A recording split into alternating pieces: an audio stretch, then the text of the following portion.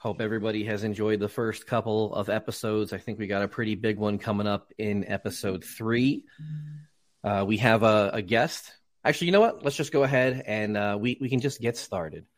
So thank you to everybody for joining. This is our first of a series of talks that we're doing. This is the Rings of Power Reddit talk for episodes 1 and 2, featuring Sophia Nomvete and our co-host, Nerd of the Rings. Nerd, if you just want to say hi and introduce yourself. Hello, everyone. I'm, as Varking said, my name is Matt from Nerd of the Rings, which is a YouTube channel that covers all things Tolkien. And then for the other folks that we have up here, System, if you would like to go ahead and introduce yourself. Yeah, I'm another moderator here on the subreddit. I'm very excited for today. It's so great to see so many people joining.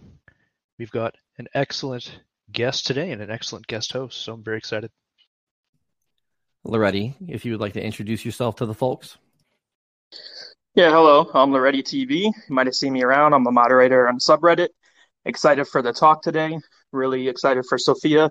Appreciate her time and her performance so far. And Whole Nother, would you like to introduce yourself? Hey, folks. I'm another moderator on LOTR on Prime.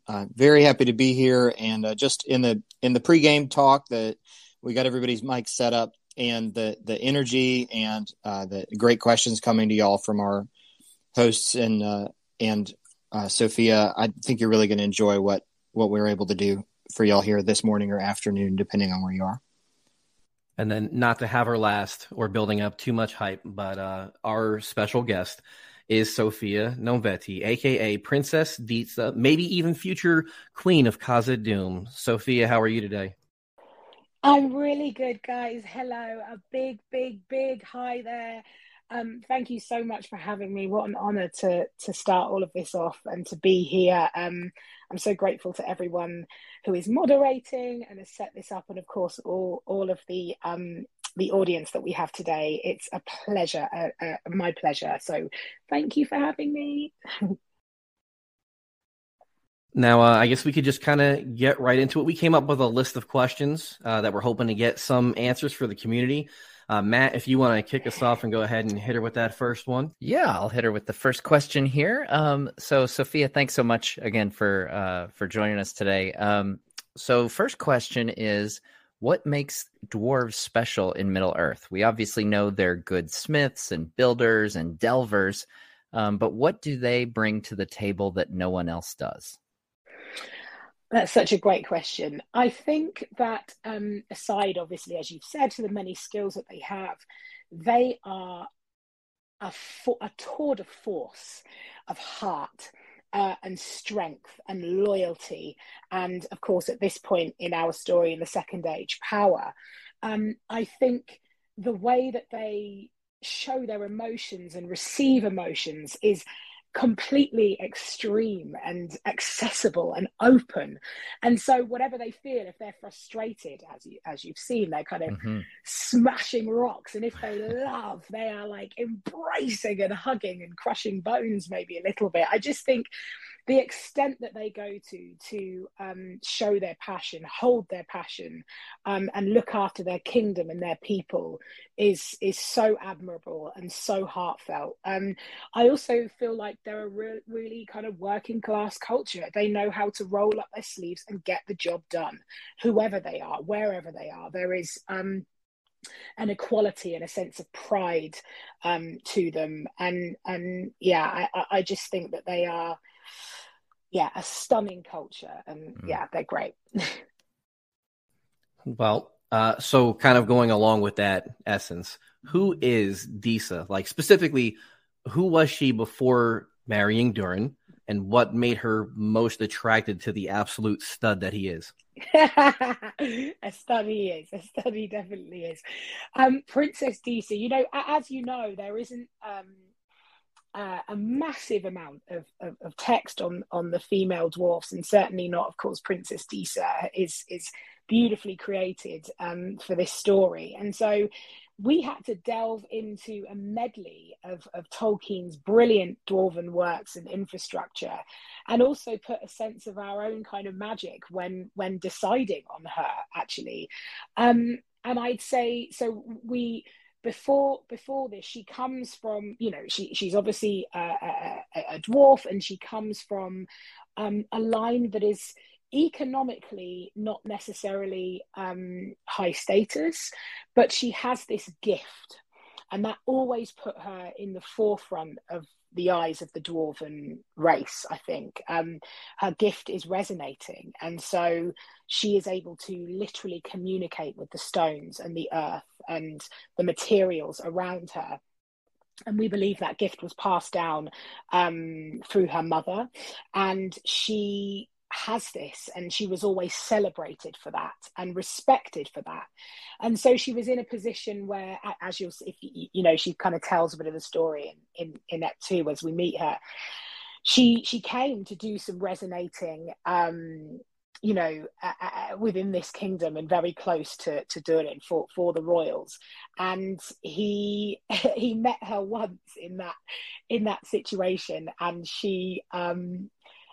I think his eyes and his ears may have pricked up a little bit, and I think she saw something in him. I believe that she has the power to see past what's in front of her.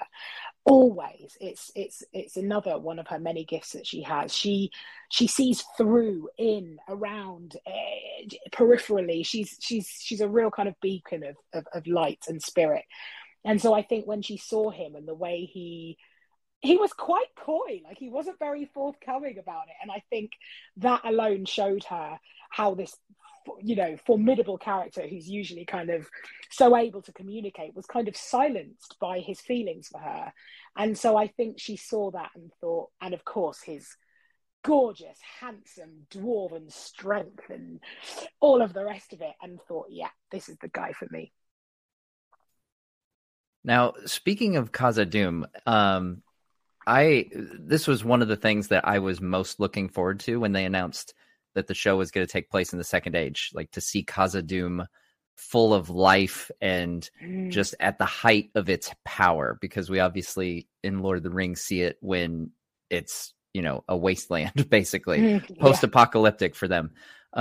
So it was very satisfying for me to see. I've seen near universal praise of how amazing Khazad-dûm looks. Oh, that's brilliant. So we get to see it here full of life and light, and we're curious, what interesting details in the design of the city might we have missed? Well, I think what you would have certainly seen, I don't think you can miss it, is the intricacy of the angles, and the lines, the dimensions. Nothing is just for the sake of it or to look pretty. All of those kind of lines are actually, there's kind of a crevice to them, and there's kind of a groove in them, which through all the mountains and stone lets kind of potential liquid forces, whether it be like the water or any materials that are soft, just run through. So we kind of have this constant stone and angle, but areas where there's a little bit of light being able to come through, to shine through for us. And one thing in the home, which I'm actually not sure that we ever see, I think we might see it for a hair's breadth, hopefully not doing any spoilers here, but within our home there is a shrine.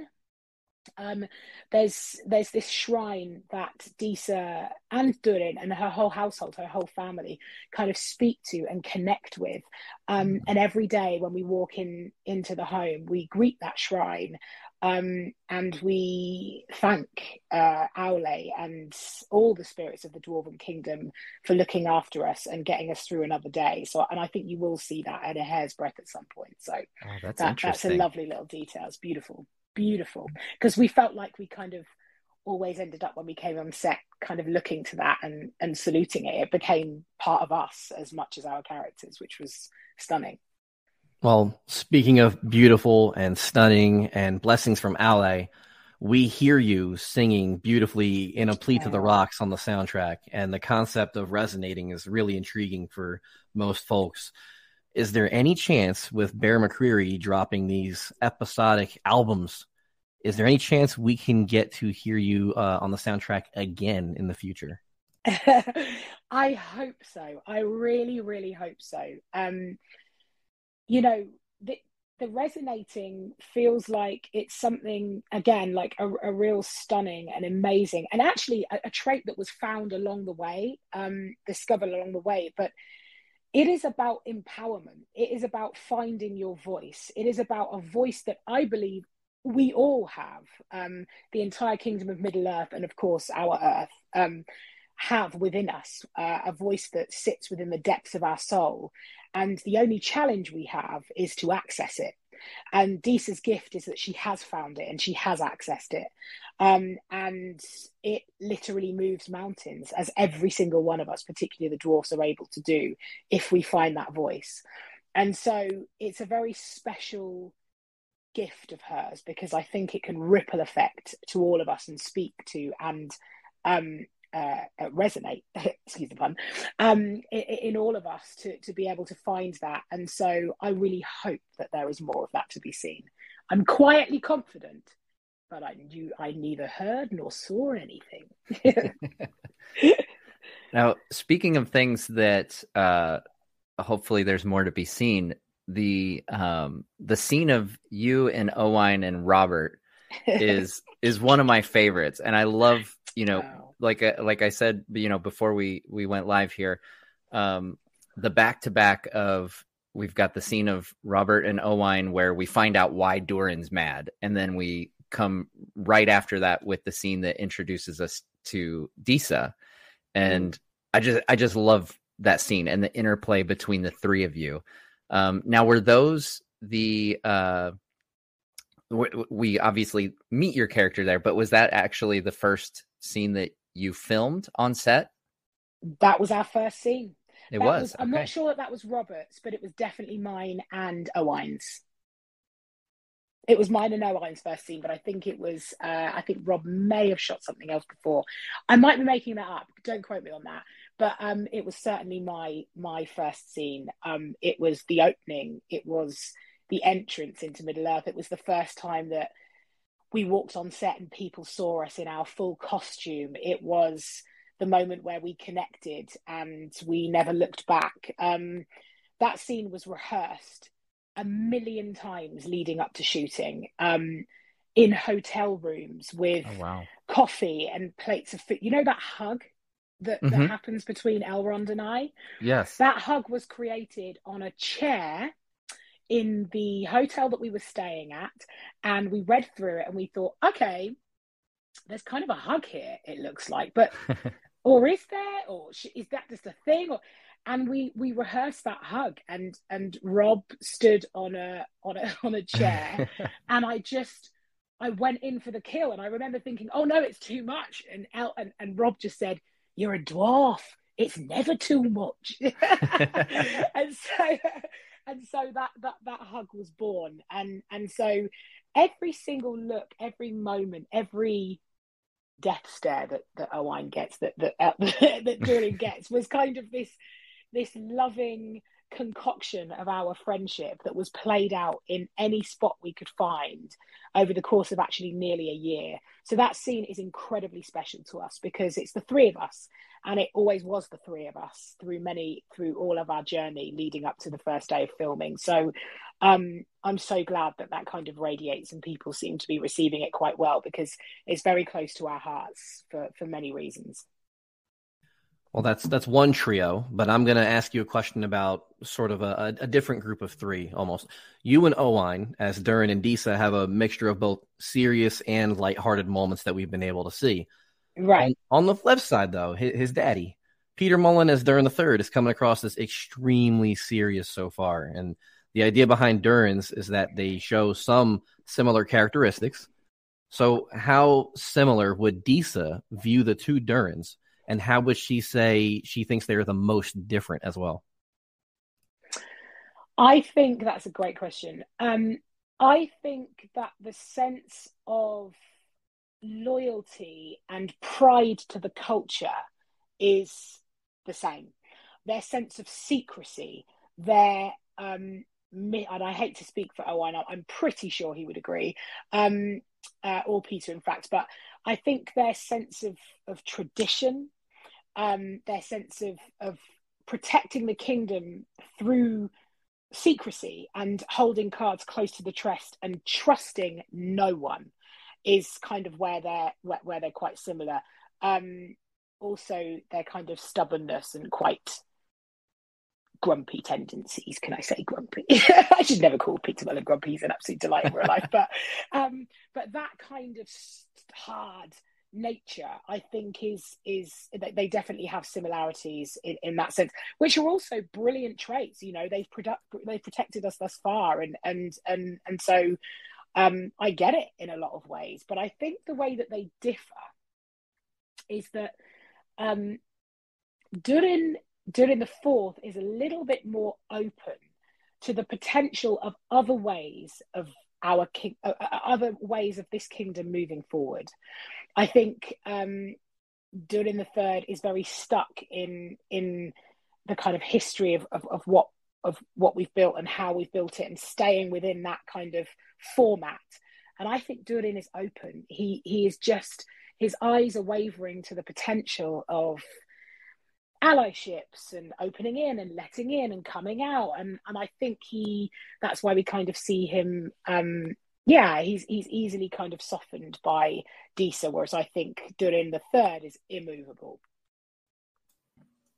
So speaking of Disa and her husband, they kind of have this dynamic between them that I think many people hope for or even see in their own relationships. I know particularly the moment where they go back and forth. He's staying, he's leaving, he's staying. You've gotten dagger eyes before, Matt? Not as maybe on rare occasions, but yeah, you definitely have those moments where your argument is very simply put. There's no budging. But yeah, so you get a sense that they tease each other, but they also support one another. So I'm curious, was that all in the script when it was handed to you, or like you mentioned with the hug, is that something that you guys kind of came up with on your own? I think that the essence of Durin and Disa was always that it was a good marriage, that it was a good, solid, united marriage. But I think the finesses, and I think the level of chemistry that you see, and the little looks, or there were definitely changes in the lines in the script as the showrunners lovely JD and Patrick got to know us, and not only got to know us as individuals, but got to know Owain and Sophia as a unit, because Owain and I are incredibly close. I'll never say this in front of him. I'll never compliment him like this in front of him, obviously. So this is all our secret, guys. But he is an absolute delight. He is a talent and a friend, and he cares for me deeply, as I do him. And he cares about our story, and we're so united. And I think the depth of that unfolded as we got to know each other, and then reflected into the script. I think JD and Patrick saw moments and thought that has to go in, and there was moments where we could improvise and play around. They were so open, and so the Durin and Disa that you see, that marriage, I don't look at him like that always. I have looked at him like that a few times though, when he's been in the first day that we shot that dinner scene was the first time that he's in that costume, and so he couldn't eat or in fact move very well, and I've never seen him so grumpy. And I was eating a big tank wrap at the time, and he could barely eat nuts, and he was getting all grizzly, and so I did give him that death stare once. But yeah, I think the script and the moment certainly evolved over time as Owain and I's friendship evolved and grew over time. And it's so lovely because I think Tolkien has these, Tolkien, the legendarium, the stories, the movies, everything, it's so epic and so brilliant. And I think there is something really beautiful and grounded and about this relationship and this marriage, and how much they look after each other, and how their love runs so deeply, and that domesticity, relatable for audiences, something to cling on to that we recognize from home. I think to start there, knowing where we're going is just such an exciting thing, because whilst we possess so much strength and magic, we also possess, great culinary skills, and we're able to kind of slap a big kiss on each other now and again, which is so much fun. It's great. You were talking about how during the fourth is a little bit more open than during the third, potentially. But the dwarves as a whole seem pretty shut off from the rest of the world. So how much are you guys and gals as dwarves aware of what's going on outside of your walls? Well, I think, the Second Age is a period where elves and dwarves are trading a lot. Eregion is geographically pretty much sitting on top of Moria, of Khazad-dûm. So we definitely have some dealings with the outside world. And so, and I think that whilst they are secretive and they keep everything so close to their chests and within the walls of their kingdom, I would say definitely for Disa and dwarves like her, it would be nuts not to keep a kind of ear on the ground to what's going on in the outside world. I think we sense very well. We have that kind of sense, and I think there's always a little peephole within the walls of Khazad-dûm where we can look out and just double check what the surroundings are doing. So I would say yes, while they're very inside, they for their own protection and they definitely step outside to check that everything's in good nick, so to speak. And speaking of the outside world, we obviously see Elrond is coming to Khazad-dûm because the elves have a task of building this forge for Celebrimbor, and we get the hint that Elrond is thinking the dwarves can help them in that.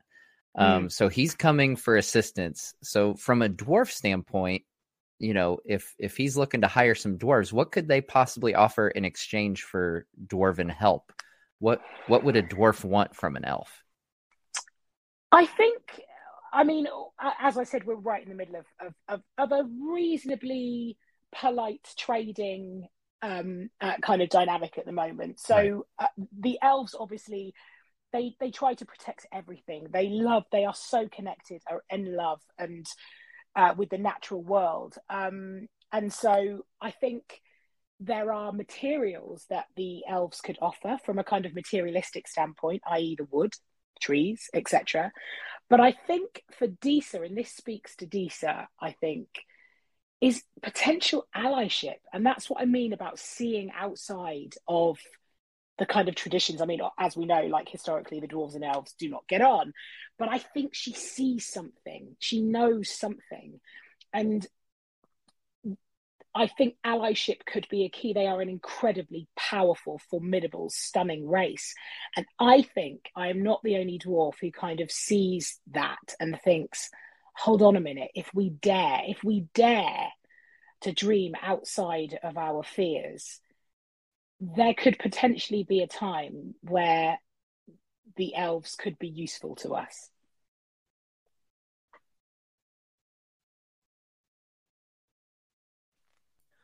Sorry, I was handling some business behind the scenes. So we're getting towards the end here, but do you have a favorite moment on set, or was there anything that surprised you to learn about, like, specifically your character, your role, the world, or like about the dwarves itself? Was there something that kind of surprised you? Oh my goodness. I think one thing that I learned actually in some of my research and speaking to a few people is obviously the connection that the dwarves have, and with Aule, their god, who essentially created and made them. And I also read about Ivana, his wife, and it felt like it dawned on me that actually Durin and Disa kind of feel like an extension of that.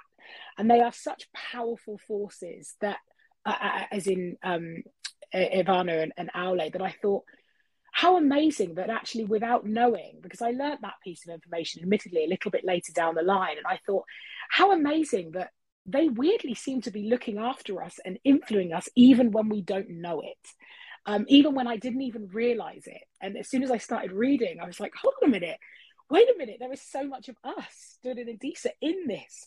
And so that kind of, I would say that those kind of findings were, they were just like beacons of light, like piercing through my story and our story and my love for this, that wherever you turn, there is a moment, there is Tolkien feeding us, whether we see it or not.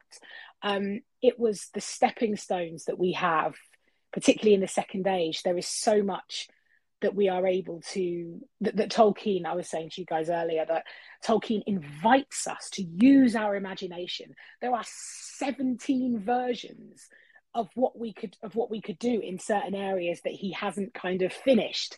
And I just feel in my heart that he did that on purpose, because he wanted every person to have their own version of events. And I feel like the most exciting times were deciding where we go, deciding what we do, and using what we know, using the definitive lore in moments where we can, but also marrying that with the gaps that he gives us and igniting our own Tolkienian imagination to kind of fill those. And I would say one of the dinner scene was, as I said, a really special moment for me. And I think the scene that I think you will have seen clips of in trailers at this point, the lament of where she sings out to the mountains, it changed me. And it moved me. And I think for a moment it stopped time. And actually, you'll see that it's a live performance. It's completely live, and nobody that is in that scene had heard it before they heard it for the first time when I was playing the scene. So it was quite a special time for sure. Now, Sophia, obviously one of the fun things about the show and the series format, where we get, kind of cliffhangers at each break, is theorizing. And I have my theories, but what's in the box at the end of episode 2? Theorize away, my friend. Theorize away. Enjoy the reveal. Enjoy figuring out all of the possibilities, and I will leave it right there. You don't want me to tell you. You don't, because it'll completely spoil when you see it. It's incredible. Well, Sophia, on behalf of everybody on the mod staff here, the greater community at large, Fellowship of Fans, everybody's been very big fans of the work you guys have done in episodes 1 and 2, but the standout performance of the dwarves, your performance itself. My notifications have been blowing up during this talk about how much people have appreciated your take on this character in this universe, and it means a lot to have you guys absolutely killing it right now. I just want to thank you for your time on behalf of the community. I've met you. You're an absolute delight and warm person, and you give amazing hugs. And I wish nothing but the best for you. You've got a lot of success coming your way, and just thank you so much for taking the time to stop by our little cubby on the internet here at LOTR on Prime, and just thank you for spending your time here today. Oh my goodness. I'm going to take my interview hat off now, and I'm going to speak from the heart when I say, you have no idea how much you guys mean to me. You have no idea. We are so desperately passionate about this work. This is not just, we're doing a bit of Lord of the Rings. We are immensely passionate fans. We care, and we love you guys so much. You inform us. This is not us and the fans or the people have known it before. We are one community. I look to you, I see you, I hear you, I listen to everything that you say. You teach me, you inform me, you inspire me. Truly, thank you so much for your support. I have been so desperate to do a good job and to do you guys all so proud. So to hear that there is even one person that appreciates this performance and this time is all of the resonating and music to my ears that I need. You are so wonderful. Every time I meet you guys, wherever I am in the world, I just feel like I'm being held up and empowered by your brilliance and your kind nature. So thank you for having me today. Barking, an even bigger hug if you can take it when I see you next time. And thank you so much for being here for me and of course on this call. I adore you. It's all for you. Thank you.